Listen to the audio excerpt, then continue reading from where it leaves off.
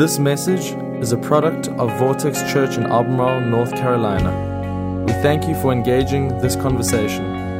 Messages like this one are great resources to help us grow, but they cannot replace being a part of a local church. If you're not actively a part of a church, we encourage you to find one near you that fits you. Visit it and get involved. And we hope this message gives life to you today. Enjoy. Well, guys, I am so excited to be with you today as we wrap up the series that we just started a few weeks ago. That for a lot of the feedback we've heard, just really needed a series that has been very encouraging called Fight Back.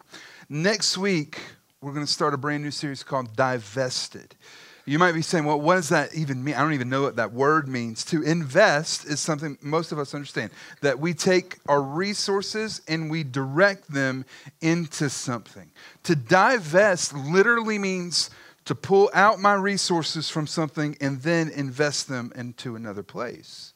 It's an idea really presented to us in Matthew chapter 6, verses 19 through 21, the teaching of Jesus in the Sermon on the Mount.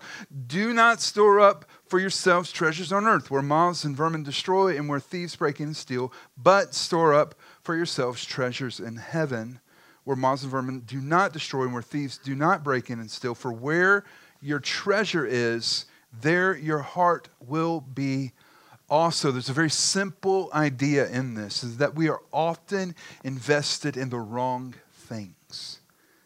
We're often invested in the wrong things. And because God loves us, and this principle that he shows us, that where our treasures, where we are invested, the flow of our heart is going that direction. We need to divest. For the next few weeks, we're going to give you every week an opportunity to divest. And it's not, I'm going to kick it off next week, but we've got really some heavy hitters coming in for this series. David Payne, who's one of our overseers, pastors Lifesong Church in Sutton, Massachusetts, one of the top 25 over the past few years, top 25 fastest growing churches in the country. David's brilliant communicator, great friend, great coach. He's going to be here.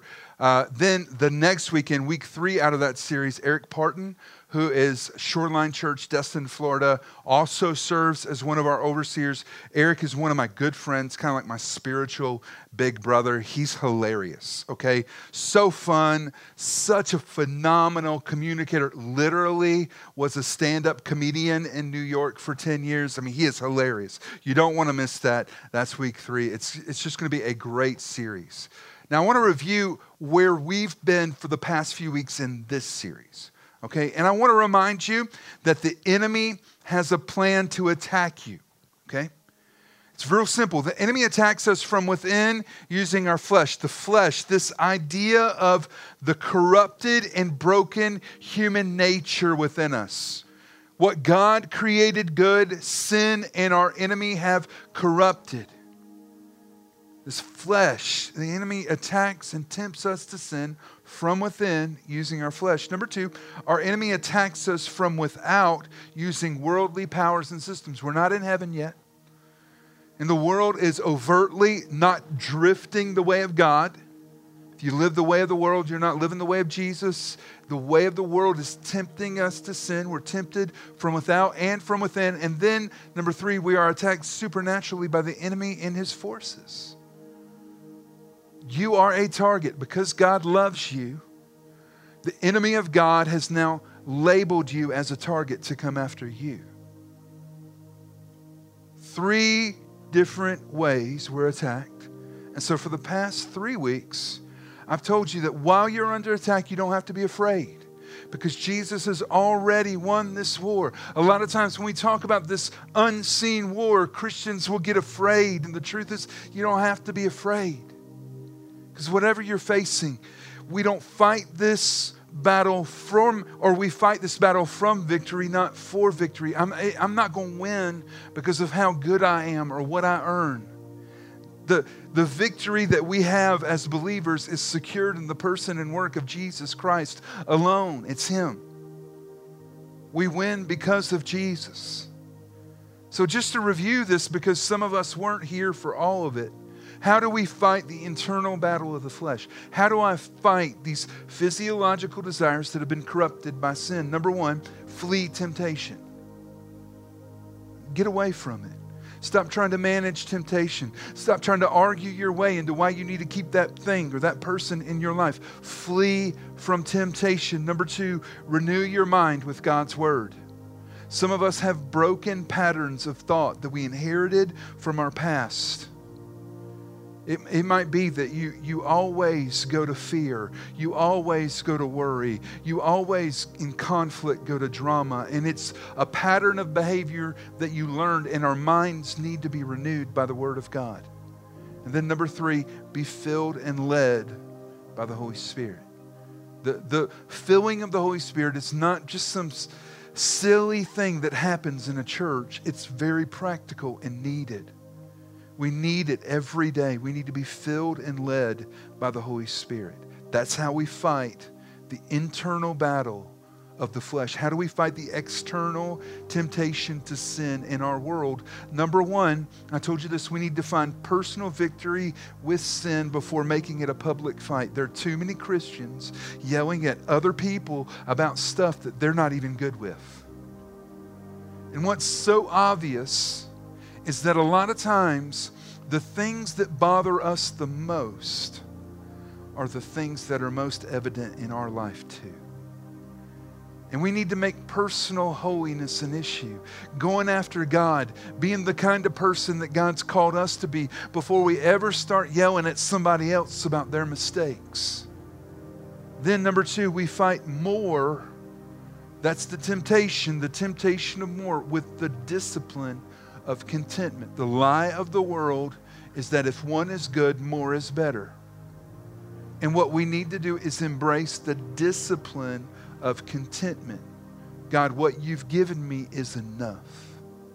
And then number three, humbly surrender to the way of Jesus. This is important in the world. Why? Because the world has a way it wants you to live. It's going to teach you how to live that way. The world is going to sell you a pattern of thought, a way of doing life, and it is directly opposed to the way of Jesus. So we have to humble ourselves and surrender to the way of Jesus. This is how we fight the world. So how do we fight our unseen enemy, the devil, Satan? How do we fight? Number one, by repenting of pride and choosing humility. This is so important. It's important because any place of pride in your life creates legal ground for the enemy to live and operate. If you've got pride is rejecting God. So if I've got pride in my finances, I've rejected God's ways in my finances. I'm just making open targets for myself and my finances. If I've rejected God in my relationships, in my marriage, in my parenting, all of those things invite the attack of the enemy. So I have to repent of it and then choose humility. I'll say this because it just bears being repeated. You know, the Bible never says that God's going to force you to be humble. He's going to invite you to choose humility. And if you won't choose it, He'll put you in a place where you have no other choice. The word humiliated literally means to be made humble. So you can humble yourself or you'll be humiliated. Repenting of pride. This is how we fight this, because I don't have the authority. God has the authority. I've got to be submitted under His authority, and then I can fight. Then how do we fight our unseen enemy? By number two, rebuking the enemy by the authority of and in the name of Jesus. And some of us, we've got some stuff going on with our kids and in our marriage and in our finances. And the problem is that we've rejected God. You can rebuke the enemy all you want. Until you repent and get under God's authority, you don't have the authority by yourself. It's His authority because you're living under His direction, submitted to Him. Then you have the authority to say, get out of here. That's what a rebuke means. It's a redirection. Get out of here. Get off my family. Get out of my marriage. You're done messing with my finances. Then you can rebuke the enemy.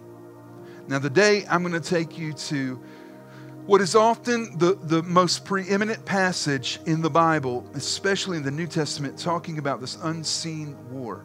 It's Ephesians chapter 6. And it lists out there what we call the armor of God. I'm going to go through that today. And I'm going to talk about the armor of God as I really kind of want to wrap up this series and set you up in a place where you can win. Can I just pause for a second? This past week I had the privilege of being out of town. I got to go with a lot of Christian leaders on a kind of a retreat. We went fly fishing together, and I was sitting around a table having dinner, just watching CEOs of companies that I admire, just weeping, struggling in their lives, talking about the stuff that was going on with them. And we sat privately and talked about it. And I said, you realize that you're under attack?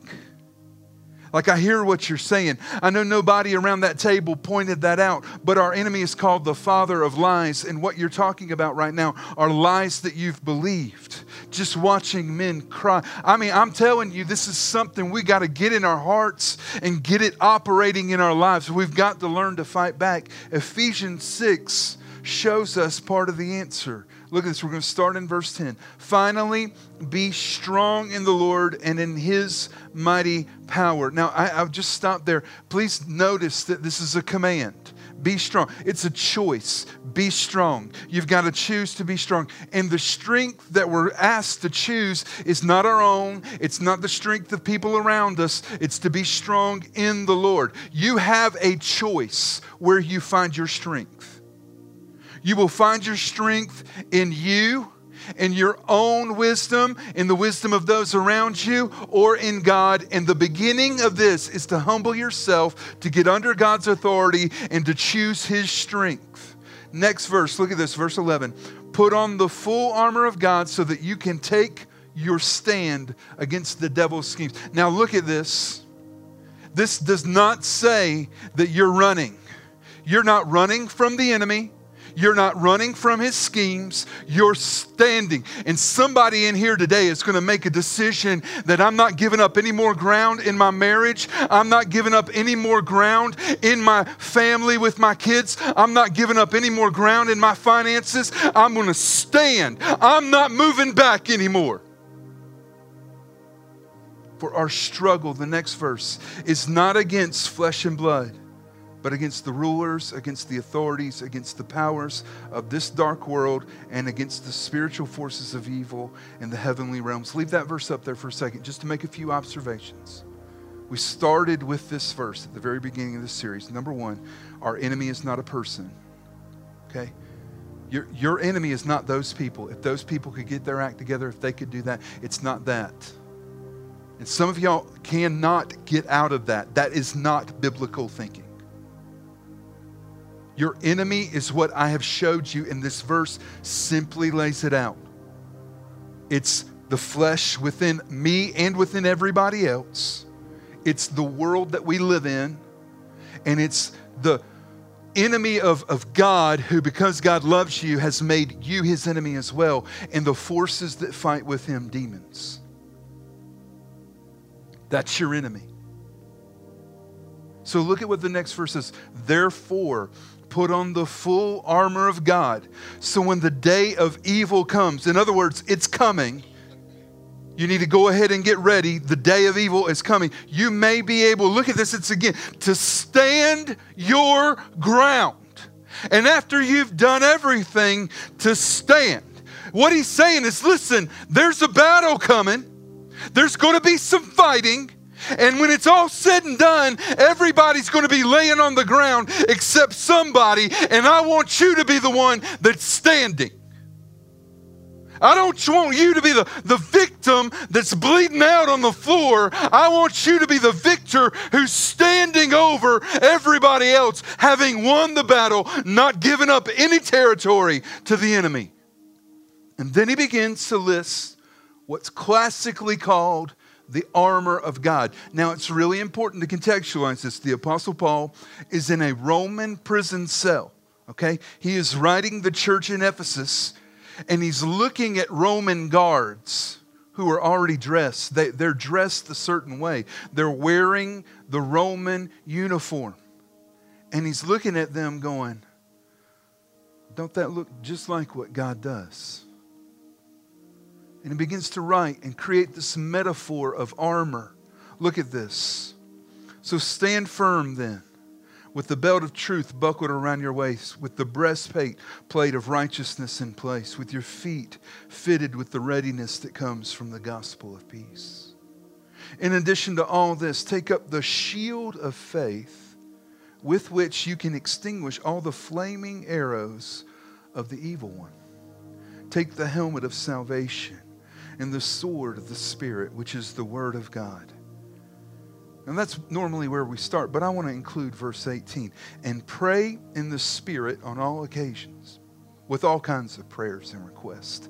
And with this in mind, be alert and always keep praying for all the Lord's people. You notice that phrase, be alert? That sound familiar? 1 Peter chapter 5. Be alert and of sober mind, for your enemy, the devil, prowls around like a roaring lion, looking for someone that he might devour. Paul's saying, get ready. There's a battle coming. There's a battle. Can we talk about the armor of God just for a second? If you're taking notes, you might want to write some of this down. The belt of truth. The thing about the belt for the armament is it held everything together. If you took the belt away, it was all just flopping around. But the belt, when it's secure, it took all of the armament and kind of brought it into cohesion. It was the place where the sword was sheathed. It was the one who kind of attached the breastplate to the under armor. It was a very important. It's easy to look over it and miss it. The belt of truth. Your truth is a really hot topic today. What is truth? Is it my truth? Is it their truth? Is it what they've always said was true? I want you to hear this. If you got the wrong version or the wrong perspective of truth, it's not going to hold everything together in your life. If we don't see truth for what it is, it's going to enable our ability and disable our ability to have cohesion throughout our lives. That's why some of us struggle. Because what we think is true over here, but it's not true over here. This is why we need to move away from thinking about my truth or their truth to really saying it's God's truth. And if God says it's true, I'm going to accept that it's true. The creator of the universe, the crafter of the world that we live in. If God says it's true, I'm going to accept this. And what does that do? When it does, I can now cohesively attach all the parts of my life. The breastplate of righteousness. Breastplate would have guarded the chest. It was a large metal piece that fit. It was often custom made to fit for a person. It guarded the most essential internal organs, two of which are really important in the Bible, the lungs and the heart. The heart, which is not just the beating of the muscle inside my chest, pushing oxygen and blood throughout my body, but the root of emotions and feeling. And lungs, what's so interesting is that in the Bible, the word for breath and the word for spirit are the same. And it's as if Paul's saying, listen, if you're going to make a choice in life, if you'll choose to just be right, be the person God made you to be, it's going to protect your heart. It's going to protect your spirit. It's going to guard against all those things that'll come in and corrupt you on the inside. The breastplate of righteousness, the shield of faith, which there's a little caveat in this, that will protect you from, the King James says, the fiery darts of the enemy. Now, I have a friend who taught this one time, and he got a little consonant twisted and said, it'll protect you from the diary farts of the enemy. I don't believe that's true to the text, okay? Roman soldiers, one of the first waves of attack was the archers. And the archers would fire flaming arrows. This is important because what would happen? The flames would attach to any wooden structure and catch it on fire. I want you to know you got an enemy taking shots at you, that wants to burn down the things in your life. And what protects us? Faith. Our faith is what protects us against the shots that the enemy's taking at us to try to burn down all the things God is trying to build up. The helmet of salvation. The helmet of salvation. Think about, the Bible talks about the mind of Christ. We know that our minds are corrupted. The way that we think about things has been twisted since God's original design. And through redemption, through salvation, God renews our mind. We talked about this earlier. The helmet of salvation. The birth inside of us of the mind of Christ. The feet readied in the gospel. This is I love the old King James, that our feet are ready to march forward. We have gotten ready in the gospel. I love that terminology. That the gospel isn't something just for Sunday. It's not just something the pastor talks about. I read it and I study it and I apply it and I live it out in my own life. I'm going after God. I want God to be a part of everything in my life. I'm getting ready for whatever God has next. I'm spending my spare time, my mornings, my evenings, leaning into the presence of God. I'm going to get ready. And then the sword of the Spirit. The only offensive weapon, which this passage clarifies. It's the Word of God. This is how we fight back. Some of us struggle with depression. We got to learn how to fight depression with the Word of God. Some of us struggle with anxiety. I've been clear about my past and struggling with anxiety and having to fight it with the Word of God. Some of us struggle with a poverty mindset and struggle with generosity. We got to fight it with the Word of God. There's stuff in our life we've got to learn how to fight against it with the Word of God. Can I make just one observation before I'm going to give you a few teaching points? But you notice that there's nothing listed to cover the back. Nothing. You don't know why? Because God never intended for His people to run. God never intended for us to back up and surrender ground. You are vulnerable when you're running, but you are protected when you stand. If you're taking notes, number one, God has given us the tools to fight back. He has. Some of y'all have been saying, I'm gonna get into this fighting the devil thing one day. When I feel like I'm ready, when I feel like God's given me everything I need to do. Listen, God's already done it. He's already given you everything you need to fight back. Number two, the defensive weapons. This is so good. This is so freeing. The defensive weapons are all secured in Jesus Christ. They're not secured in how good I am or how skilled I am. It had nothing to do with me. It's all about Jesus, the belt of truth. What did Jesus say? I am the way, the truth, and the life. No one gets to the Father but through me. Jesus is the truth. All right? Righteousness. I'm not right, but Jesus was right for me. And the Bible tells me that His righteousness is given over, imputed to me through the cross. Right? I can have a righteousness that guards my heart through Jesus. Salvation, it's a free gift of God. Nobody has earned it. I don't deserve it. God blesses me with it because of what Jesus purchased for me. Even faith is a gift.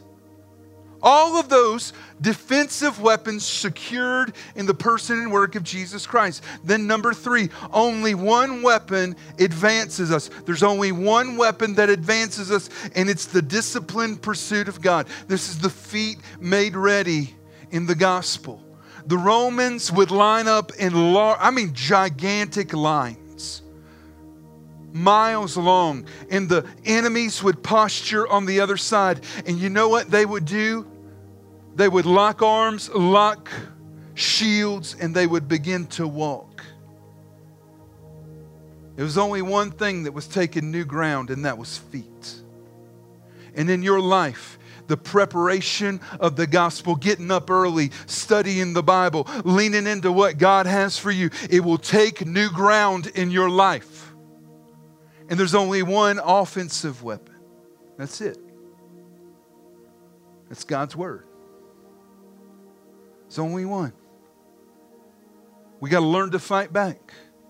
You're struggling with anxiety, memorize some verses. Fight back with God's Word. If you're struggling with fear, memorize the Bible. Fight back with God's Word. If you're struggling with not being generous the way that God wants you to be, memorize the Bible and fight back with God's Word. Fight offensively with the Word of God. God has gotten us ready for a fight, hasn't He? But can I ask you a question? Why? Why? Now imagine we were hanging out together. Okay? We're hanging out together. Let's say we're watching a football game. Okay? Not the Panthers, because they're horrible. Okay? We're watching a football game. And I'm like, hey man, I'm going to go get some snacks. And I go out and I'm gone for a little while. But I run back in and I shut the door and I've got 2 guns and I hand you one. And I jump behind the couch and I'm like, get back here. In handing you the gun, there's a reason. You could say, hey, why are you doing this? But the implied in the situation is there's a threat. There's something going on. We've got to defend ourselves. We've got to fight ourselves. Why does God equip us for a fight? Why? Jesus in John 16, I've read this every week. I have told you this so that you might have peace in your hearts because of me. Not because of your circumstances, not because everything's going the way you thought it should. You have peace because of me. While you are in the world, you will have to suffer. Let me interpret that for you. You got to fight. There's a fight coming your way. You might be in it right now. You might have just got out of one, but you're about to go into a new one. There's a fight coming while you're in this world, you will have to suffer. But cheer up, for I have defeated the world. We are going to have to fight. We're going to have to. God has equipped you to fight because there is a fight coming your way. That's the implied in all of this. That if you don't fight back, you're going to lose. You're going to lose ground in your kids' lives. You're going to lose ground in your marriage. You're going to lose ground in your business. You're going to lose. And God's intention was never that His people would be running away, but that they would stand and fight the enemy. So I'm going to make this real simple. We're going to have to fight our flesh. Last thing I want for you is that your flesh wins. That your life be directed and guided by the corrupted desires inside your body. We're going to have to fight the flesh. We're going to have to, number 2, we're going to have to fight against the ways of the world, the prince of which is pride.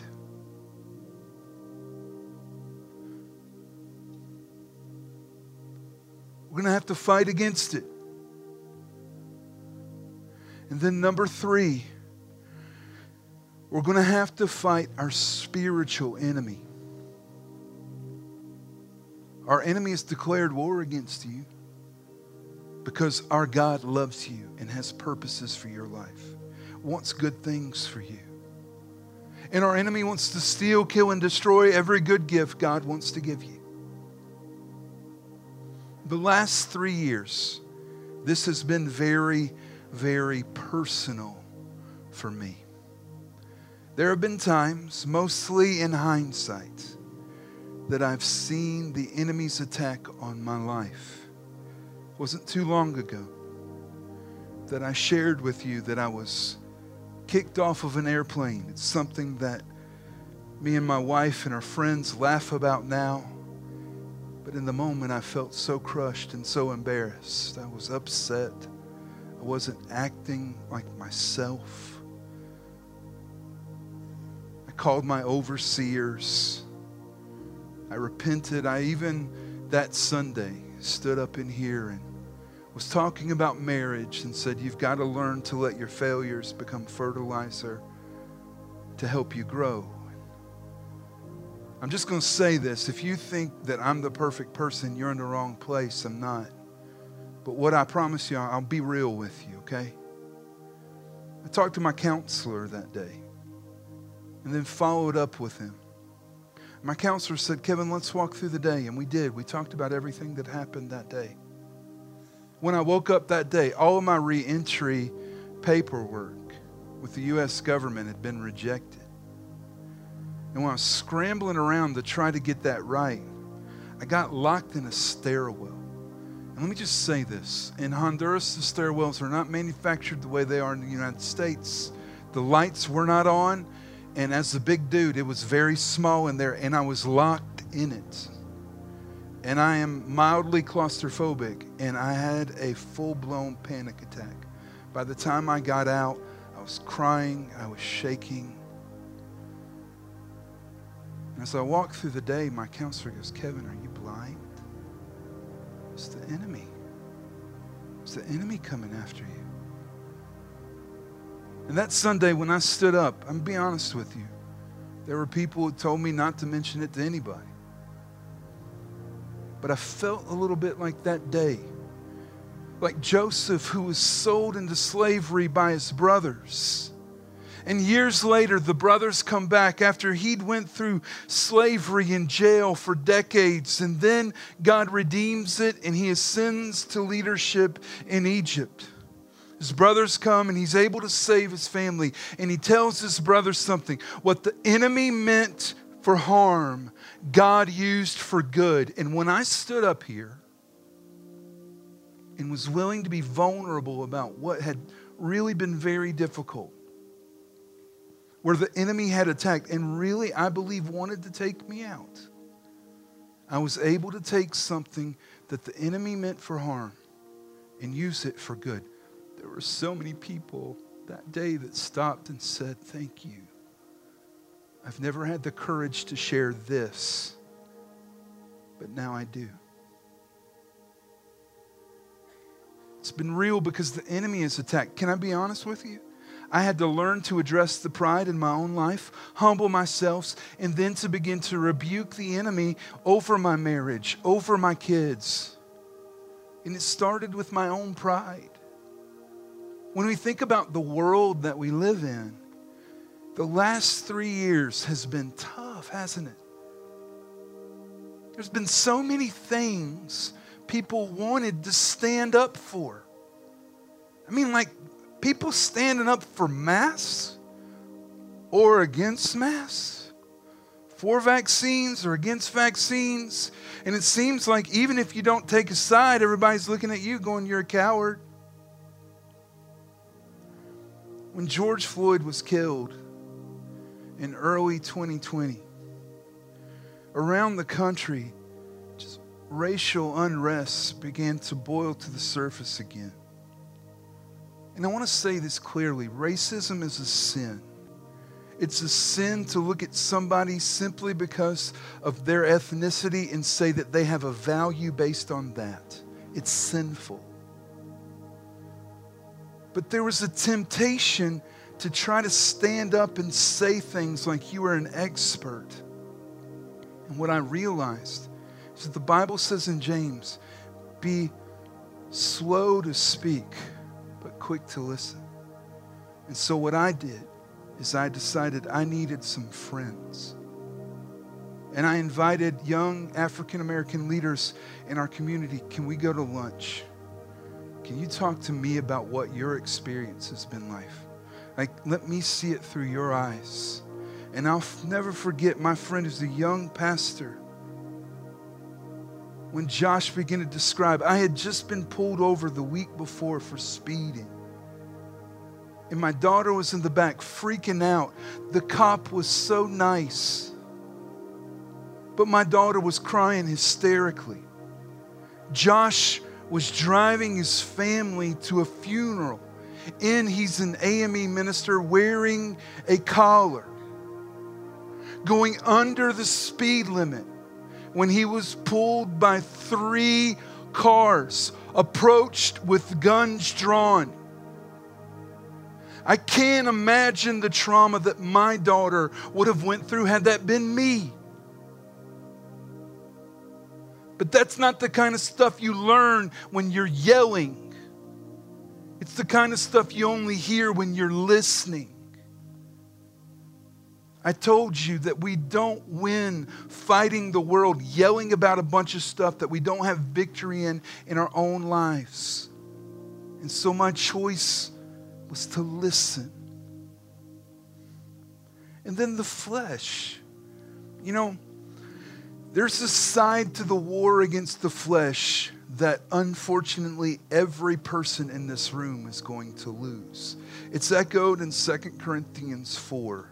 We do not lose heart. Though outwardly we are wasting away, yet inwardly we are being renewed day by day. The inward is my soul and my spirit, but the outward is my flesh. My flesh is wasting away. The death rate throughout the world remains 100%. Our bodies were impacted by sin. Sin evolves into disease and brokenness, which everybody in this room will succumb to outside of the return of Jesus Christ. In 2019, my doctor said that what I began to experience could only be described as a firestorm of neurological issues. Paresthesia, Bell's palsy, blurred vision, headaches, mental fatigue, days when I was operating at like 20% of what I was before all of it started. This litany of all these issues. My brain was scanned. My blood was taken. My brain was scanned. My blood was taken. My brain was scanned. My blood was taken. No answers. I sat after I'd waited for 4 months to see a neurologist at the end of 2020, and I looked in their eyes and they said, I don't have any answer. I just think it's stress. You're a pastor. It's like, this is not stress. And there were times throughout that when, in all honesty, the symptoms have been debilitating. There were times when they were easier. This year, with the help of a few friends, I've been connected to a very good neurologist who said, Kevin, this is a very complicated diagnosis for someone who's 45. The working diagnosis now is what they call complicated migraine syndrome.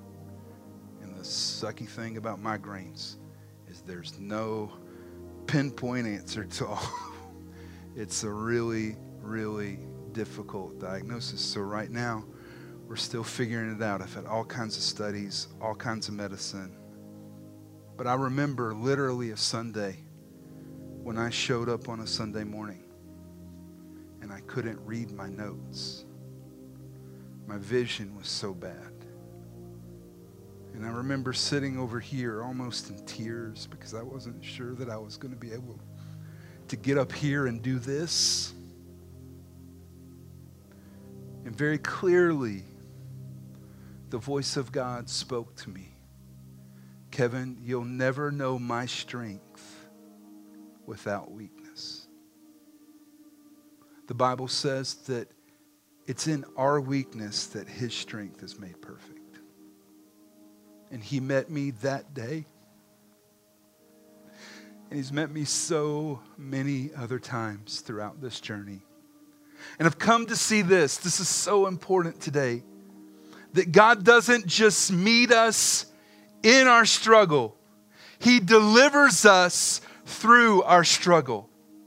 It's important to understand that some of us want the things that we're having to fight to just drift away. Get that out of my life. But truly, there are things that you can only get by fighting for them. You'll never know the power of hope if everything is right. Truly, hope is only given birth to in scenarios when it's not right, when it's not the way it's supposed to be. And hope is a powerful, powerful gift. You never know what it's like to need to be helped. I remember a year ago, I hurt my back a month before we were supposed to move, and I had about 12 friends that showed up to move us. I think about those friends regularly. Why? Because I was helpless, but they became my help. You don't know that if you can do everything for yourself. And healing, which is one of the promises of the gospel. You'll never know the power of God healing you, whether it's in your physical body or in your heart or in your mind. You'll never know the power of God's healing unless you're broken to start with. There are some things God can't give you if you don't get in the fight. God doesn't just meet us in the fight. He uses the fight to deliver us. You're going to suffer either way. I hope you choose to fight back. And I don't want you to just fight. I want you to win. But if you're going to win, I need you to accept this. This is true. Winning might not look like what you think it will. One of my heroes is Dallas Willard. He died over a year ago of pancreatic cancer. He's a professor at the University of Southern California. He's a brilliant theologian. Pancreatic cancer is very painful in its last stages. And a mutual friend who was in the room as he was dying said, Dallas, just over the last stage, said, thank you. Thank you. Thank you. The world will look at that and say, that's defeat. When Jesus went to the cross, nailed to the cross because of your sin and my sin, the only one that ever got it right, who was crucified and killed as a criminal. Everybody, when he died, would have looked at him and said, that looks like defeat. But we see it differently because we see the whole story. Let me just pause to encourage you. You might feel defeated. Things in your life right now might feel dead, but that's only part of the story. Winning this world or winning this war probably won't look like the world's version of success or winning. And it might not look like what you expect it to look like. As a matter of fact, there's a very counterintuitive way that we win that I've mentioned throughout this entire series. The only way to win this war is to surrender. It's to surrender, to give up and trust God with everything. Pride will cause you to reject God. Reject Him in your friendships and your family and your marriage and your career and your finances. But if we're going to fight back, we've got to humble ourselves and surrender to God. Thanks for listening. This podcast has been a production of Vortex Church in Albemarle, North Carolina. For more information on our church, we encourage you to visit us online at vortexchurch.com.